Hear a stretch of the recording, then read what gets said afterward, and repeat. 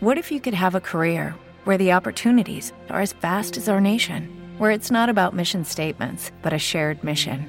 At U.S. Customs and Border Protection, we go beyond to protect more than borders. From ship to shore, air to ground, cities to local communities, CBP agents and officers are keeping people safe.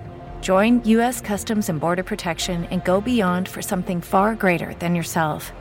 Learn more at cbp.gov/careers.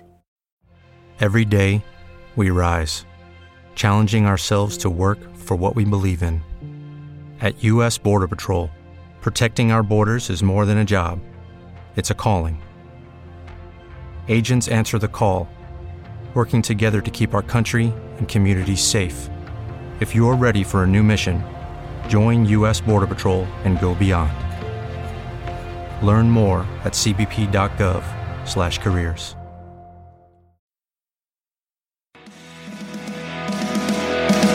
It's the ups and downs of living life this way. Promise me you'll never go away. Just stay with me through one more night, because there's always darkness before the light. And now I promise you I'll never turn away. I won't let you give us one last heart to break.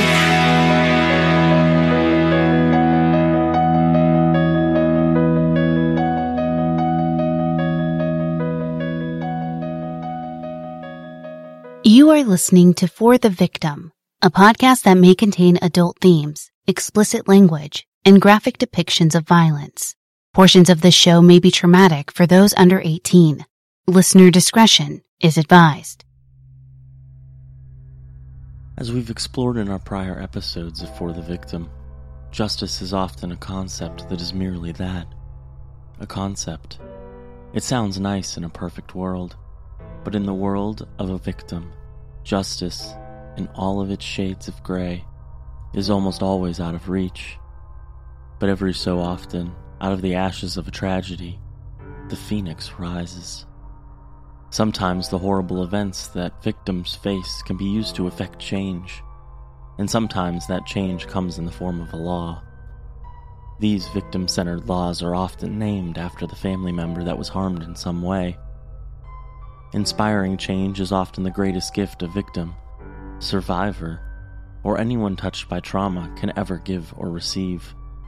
This series of episodes is called the My Law series, and will cover stories that, while tragic, brought about laws for the greater good.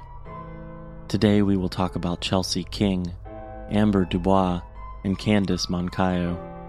The crimes against these women were connected by one monster, but that connection also bore the creation of Chelsea's Law.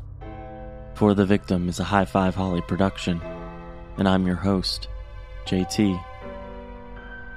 The sliding doors theory is similar to the butterfly effect theory, in that a singular decision, a seemingly minor decision that once made, can completely alter the course of your life. This idea comes to mind when reviewing Chelsea King's story. Would the course of events have turned out differently if every decision that day was made in reverse? Unfortunately, we can never know the answer to that question. Thursday, February 25th, 2010, was a chilly, cloudy day in San Diego, California. It goes to show that the sun doesn't always shine in Southern California. Whether it was cloudy or sunny, Chelsea King ran. She was a runner, and so the weather wasn't as crucial as putting those miles under her feet. February 25th wasn't just different in the sense that the weather was gloomier than usual. Today was the day that Chelsea took her run at the Rancho Bernardo Community Park, which was different than her typical routine. She usually ran in Poway, but because she was going to be hosting a park cleanup event at the park that upcoming weekend, Chelsea made the fateful choice to run there instead. It was after school, and still a bit overcast and chilly. Dinner time came and went, and when Chelsea didn't arrive in time for dinner, her parents became worried. You could set your watch by Chelsea's schedule, which she followed to the T. The park is large and located nearby Lake Hodges. It would be a long run, but she was known for taking long runs each day, and that day was no different. Chelsea left school at 2 p.m., heading out for the park, and was expected home by 5:30 p.m., like she was every other day. It was starting to get dark, and no one had heard from Chelsea, which was also very unlike the responsible teen. Her mom started calling around to her daughter's various friends, but no one had seen or heard from her. Her cell phone was going straight to voicemail, and this only served to concern her mom more. At 6:49 p.m., her dad was far too worried to wait any longer, so he contacted their cell phone provider, AT&T, in an attempt to try to locate her cell phone.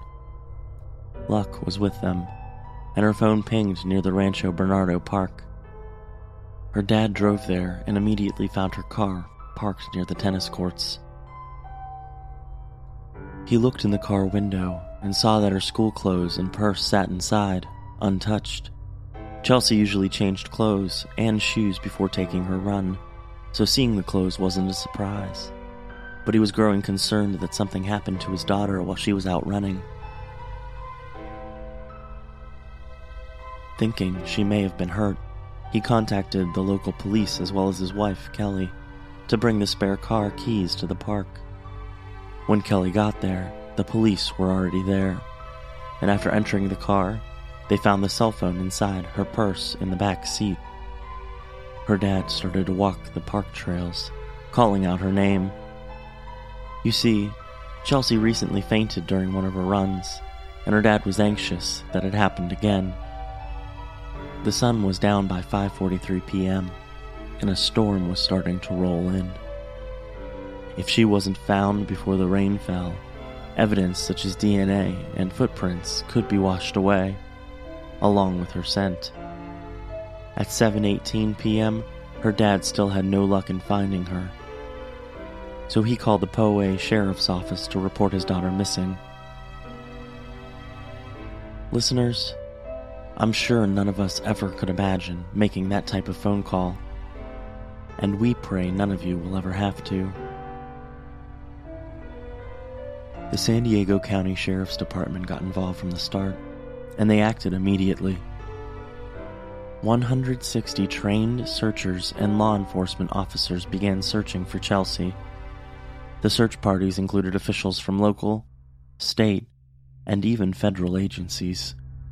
There were lifeguards and dive teams called in to assist because of the proximity to the water. An underwater robot was brought in to take pictures of the bottom of the lake. Tracking dogs, horseback riders, and even people riding four-wheelers and ATVs joined in search of the park and surrounding lake area. Drones and helicopters searched by air, performing overhead searches. There was such an immediate response that it seemed nearly impossible she wouldn't be found immediately. Her sports bra, panties, and Adidas running shoes were located during the search. Despite the overwhelming efforts, Chelsea wasn't found for almost a week. On Tuesday, March 2nd, 2010, at 2:56 p.m., the body of Chelsea King was found on the shores of Lake Hodges in a shallow grave. She had been attacked, strangled, and raped. Her poor body was found about 10 feet away from where her Adidas shoe was located, which was a wooded area by the lake with a lot of brush nearby. Everything was sent for testing, and male DNA was retrieved from her panties. The DNA was entered into the CODIS system, which is a nationwide database containing samples to be used for criminal investigations. Shockingly, the CODIS entry hit a match to a man named John Albert Gardner, whose DNA was in the system from a prior crime. Born April 9, 1979 in Culver City, California, to parents Kathy Osborne and DJ Gardner, John Gardner was a career criminal.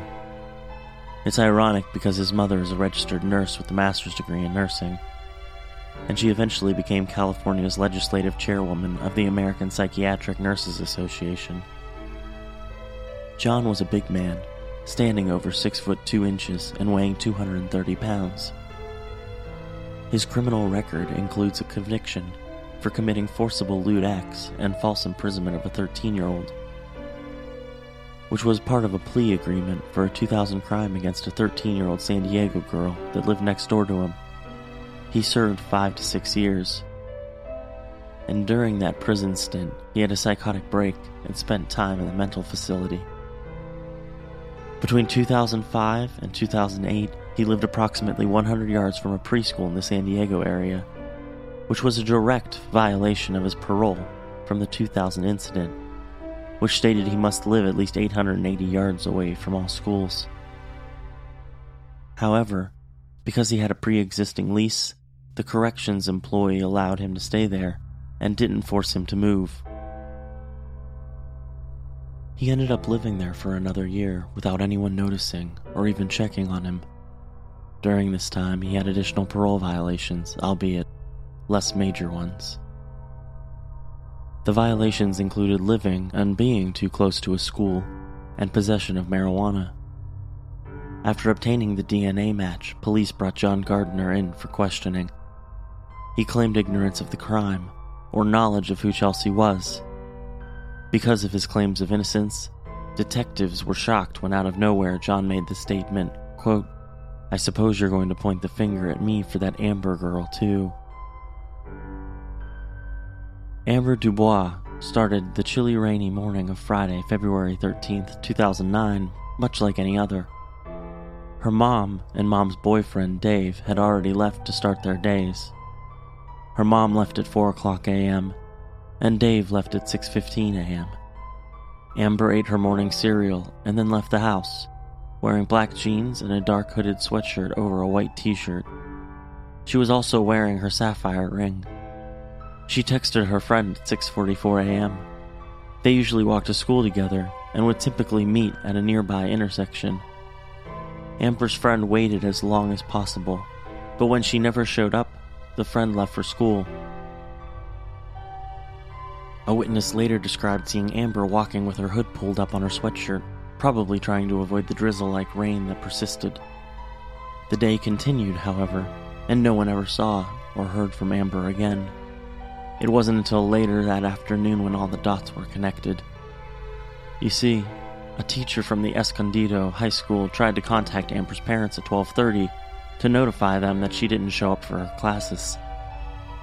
Because Amber's folks weren't home, the teacher had to leave a message, which her mom and dad didn't get until later that afternoon. When Dave arrived home and realized she wasn't there yet, he became worried. Amber was almost always home by 3:30.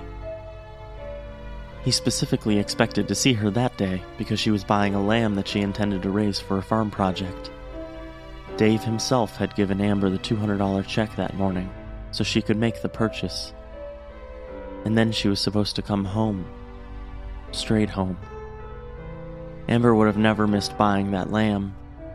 She was bursting with excitement over this project, and she was a responsible kid. He called Amber's mom, Carrie, who in turn called Amber. She was a little concerned when the line went right to voicemail, which she reported back. Dave drove up to the school so he could look for Amber. He ran into one of her teachers instead and asked if they'd seen Amber. The teacher informed Dave that Amber wasn't in class that day. She hadn't even been at school at all, which was unlike her. At 5:47 p.m., Dave contacted the local police to report Amber missing. Her disappearance was labeled as a missing juvenile who may be at risk. The circumstances are unknown. Police spent the evening searching for Amber. Dave and Carrie walked the neighborhood, door to door, knocking away, to see if anyone had seen their daughter. Phone records show that even though the cell phones were turned off for the majority of the day, there was some activity at 2:30 p.m. when the phone was briefly turned on for approximately 30 seconds, and then immediately turned back off. The missing persons report was starting to take a dark turn, as day turned into night. and night back into day, and there continued to be no sign of Amber. Over the first several days, nearly 180 volunteers showed up to help search, and her parents started doing interviews with the media, pleading for her return. Carrie took Amber's horse out and rode about 15 to 20 miles overland, searching for her girl. She seemed to disappear entirely, and leads turned up nothing of value. In November of 2009, her disappearance was featured on the cover of People magazine. Police and investigators followed up on over 1,200 leads from random tipsters to psychics and everything in between. All tips and leads took police nowhere, and her case was starting to go cold. Amber's parents were extremely frustrated with the case becoming stagnant. Despite their best efforts, there simply weren't any clues or evidence to move the investigation forward. At least, not until John Gardner slipped up and mentioned Amber's name during his interrogation of Chelsea King's abduction and murder. Investigators weren't completely surprised by this slip-up, however. You see, Amber's father, Mo, went to the command center at the park where Chelsea went missing on the Monday morning after her attack. He begged police to help his family with Amber's abduction, thinking the two cases could be related, or if nothing else, maybe more attention could be brought to his missing daughter's case. So the police took John's bait when he made that chilling statement, "I suppose you're going to point the finger at me for that Amber girl, too."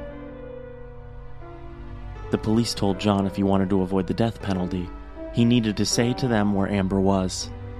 They pulled no punches and kept at him, and finally he confessed to killing Amber, although he couldn't tell them precisely where she was. But he said he could show them where. John led the investigators to an access road on a remote area of the Pala Indian tribal land. It was a thickly wooded area, and walking with the handcuffed man was difficult for the police. It would have been difficult even without him.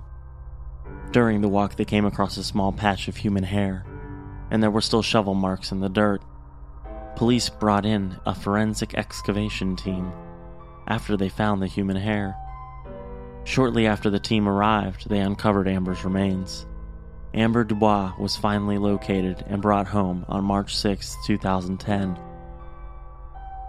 Police continued their interrogation despite 2 confessions to murder. They asked him about his conviction from 2000 for molestation, but he insisted he was wrongfully convicted. As they continued with John, an attack on a jogger the previous December came to the mind of the investigators. The MO was similar, and the victim was akin to both the kidnapping and murders John already confessed to.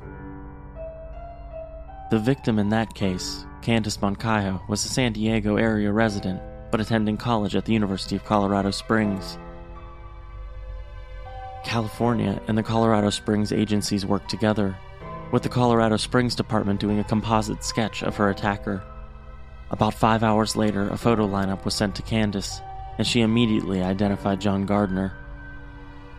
John was arrested on February 28th in the Del Dios area of Escondido, California, which is on the western shore of Lake Hodges.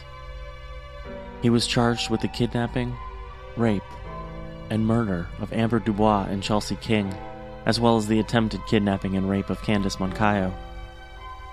Candice Moncayo was a runner. She ran daily, and the morning of December 27, 2009 was no exception. She was home from college on holiday break, but that didn't stop her regimen of pounding the pavement. She was wrapping up an 8-mile run when she saw a male walking towards her. She said he appeared to be around 25 years old and 5 foot 11 inches and about 230 pounds.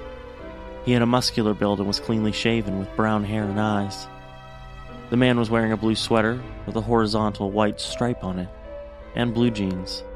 Candice was tremendous with her recollection of details, which is not an easy thing to accomplish in the face of a traumatic event. As she ran past him, he tackled her from the side, pinning her to the ground, and climbed on top of her. The man was so aggressive with her that she had bruises on her shoulders. He said he wanted her money, and she told him she didn't have any, and she started screaming for help. He told her to shut up and began to shake her violently. Candice was studying to be a teacher, and she didn't condone violence, but she was also the daughter of John Moncayo, who was a 5-time world kickboxing champion. Candice had been practicing jiu-jitsu all of her life, and she knew precisely how to fight off her attacker. She managed to jab her elbow into his nose. Hard. He immediately cried out as blood gushed. Candice seized her moment, and she ran as fast as possible to the nearest house she could find, where she was able to call 911. Police responded, took her statement, and even got DNA from her elbow. However, further testing determined it was female DNA on the swab. The police ruled the incident an attempted robbery, although it stuck with some investigators. Candice was deeply affected by the attack and ended up in multiple counseling sessions. But despite her fear, bravery won out. Candice chose that the attack wasn't going to prevent her from living life. So the very next day, she was back out running, in the same spot. Only this time, she had the company of a pit bull that she borrowed from her sister's boyfriend to come with her. John was offered a plea deal where the death penalty was taken off the table in exchange for a guilty plea to rape and murder for Amber and Chelsea and attempting to rape Candice. He also waived his right to appeal, which would save the families years, possibly decades of enduring multiple hearings. As the only known survivor of this monster, Candice wanted to be there for the families of Chelsea and Amber. Wanted to be present for them when they could not. But it also forced her to have to relive her trauma over and over again. On March 16th, Candice, along with Chelsea's parents and Amber's parents, appeared on Larry King Live together. And sadly, this wouldn't be the first time the unlikely trio were brought together. They still had to endure several court hearings. On April 16th, 2010, John pled guilty, and although sentencing was initially set for June 1st, John wound up being sentenced on May 14th. It was an extremely emotional day, and each victim was able to give an impact statement for the judge to consider before sentencing. John's sentence was 2 terms of life in prison without parole for Amber and Chelsea's rape and murders, and an additional 25 years to life for the assault and attempted rape against Candice.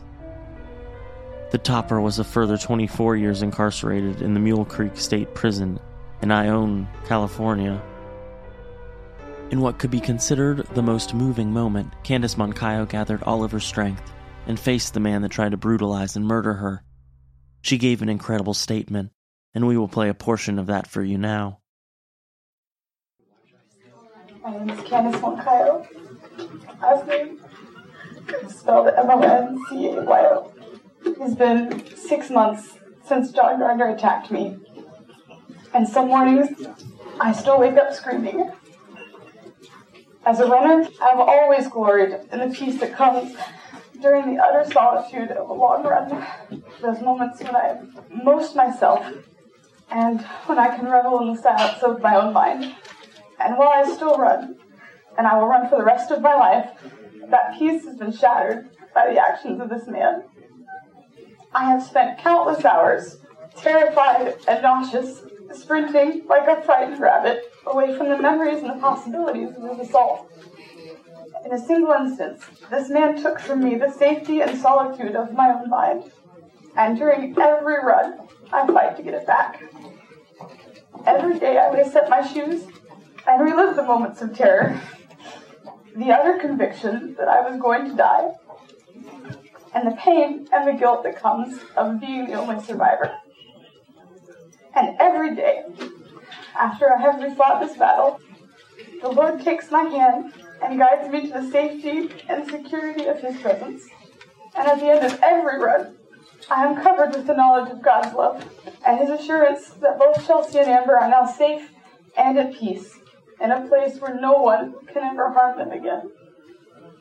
So because of this, I did not come here today to make a statement. The pain, sadness, and grief my family and I have experienced, this communal Chelsea and Amber's families have and will express our rage and anguish much better than I ever could, because their sacrifices are utterly unimaginable. And truly, there are no words to describe the depths of despair and sorrow we have all experienced because of this man. I came here today to stand as a witness for Chelsea and Amber. I came to watch as justice is served for the horrifying acts he has committed, and to stand in the place that they should have occupied.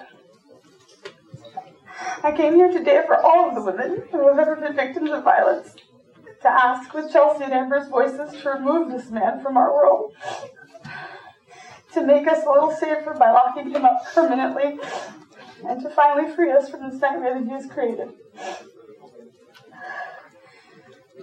And finally, to ask him how he feels it.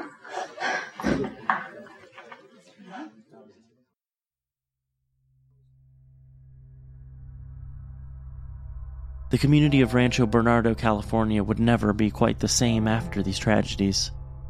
Rancho Bernardo is a community of San Diego, located in Northern Hills.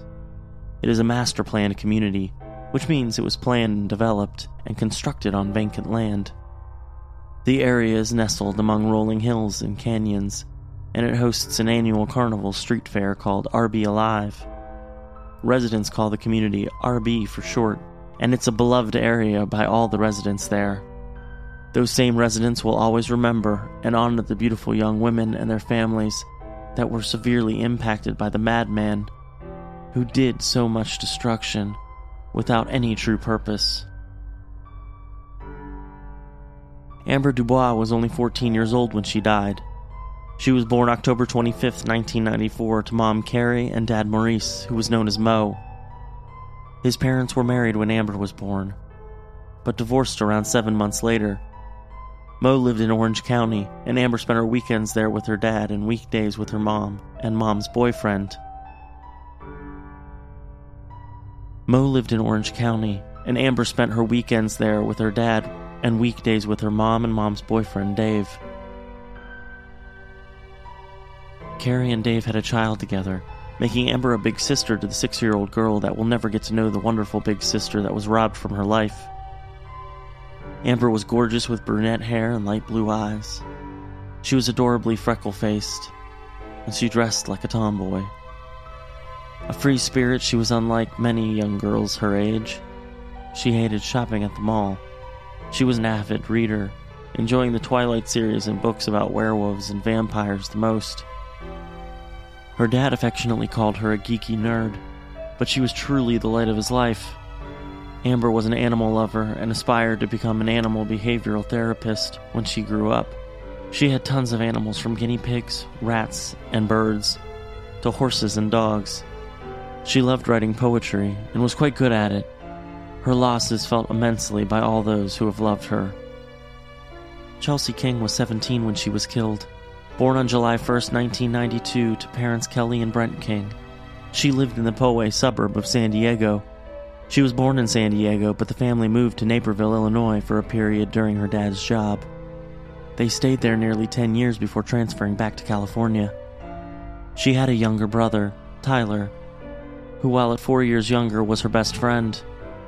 She was a petite 5-foot, 5-inch beauty that was incredibly athletic, running cross-country for her school's team. She also played volleyball.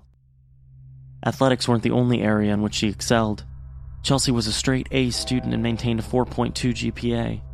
She, too, loved to write poetry. Music was another interest, and she was an exceptional French horn player. She started playing the instrument when she was only 5 years old and even auditioned for the San Diego Youth Symphony, receiving a coveted spot. Chelsea was a role model for younger girls in her school and was a peer counselor at her high school. She was incredibly popular, not just among her classmates, but even the colleges she applied for, which were 11 in total. All accepted her. The King family was well known in their community, and her death stunned everyone. Despite the tragedy, some good came from it all. In September of 2010, Chelsea's Law was passed. The law is a similar take on California's 3 strikes law, but it narrows the focus to sexual crimes committed against children. Chelsea's Law ensures a 1-strike penalty for sex offenders against children, our most vulnerable population. The 1-strike penalty means that those who commit sex crimes against children are put away for life. It includes active GPS monitoring on offenders who are convicted of felony sex crimes against children, preventing them from being around children's schools and parks. Further, the law provides for funding of victims' services, and the best part is that it enhances the state's offender evaluation process, which ensures that an offender that is too dangerous to be released is re-evaluated by at least 2 psychologists. Perhaps with this law in place, John Gardner would have never been free to attack at least 3 young women who did absolutely nothing wrong. Information on Chelsea's law can be found on the www.chelseaslight.org website. We urge our listeners to go to the website and see all the fantastic work being done to help aid victims, especially child victims of sexual assault crimes. You see, justice should be afforded to all. The accused and the convicted are currently afforded many of the rights that the victims of most crimes are not. This imbalance of justice should not be accepted, and the scales need to be balanced to ensure justice is done for all. This special My Law series of For the Victim is brought to our listeners so we can share each of the instances where justice was done in the form of meaningful change, for the better, for the victim.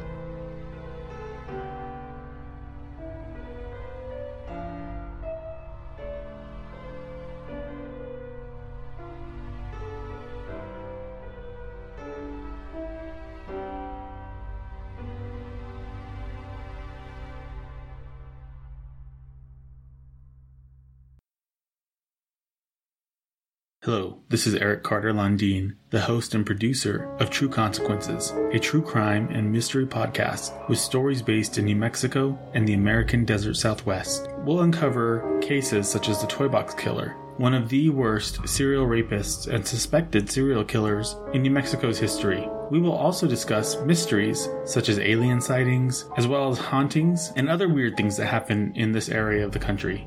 I hope you'll give me a chance and listen to True Consequences. I think you might enjoy it. You can find us wherever you listen to your favorite podcasts.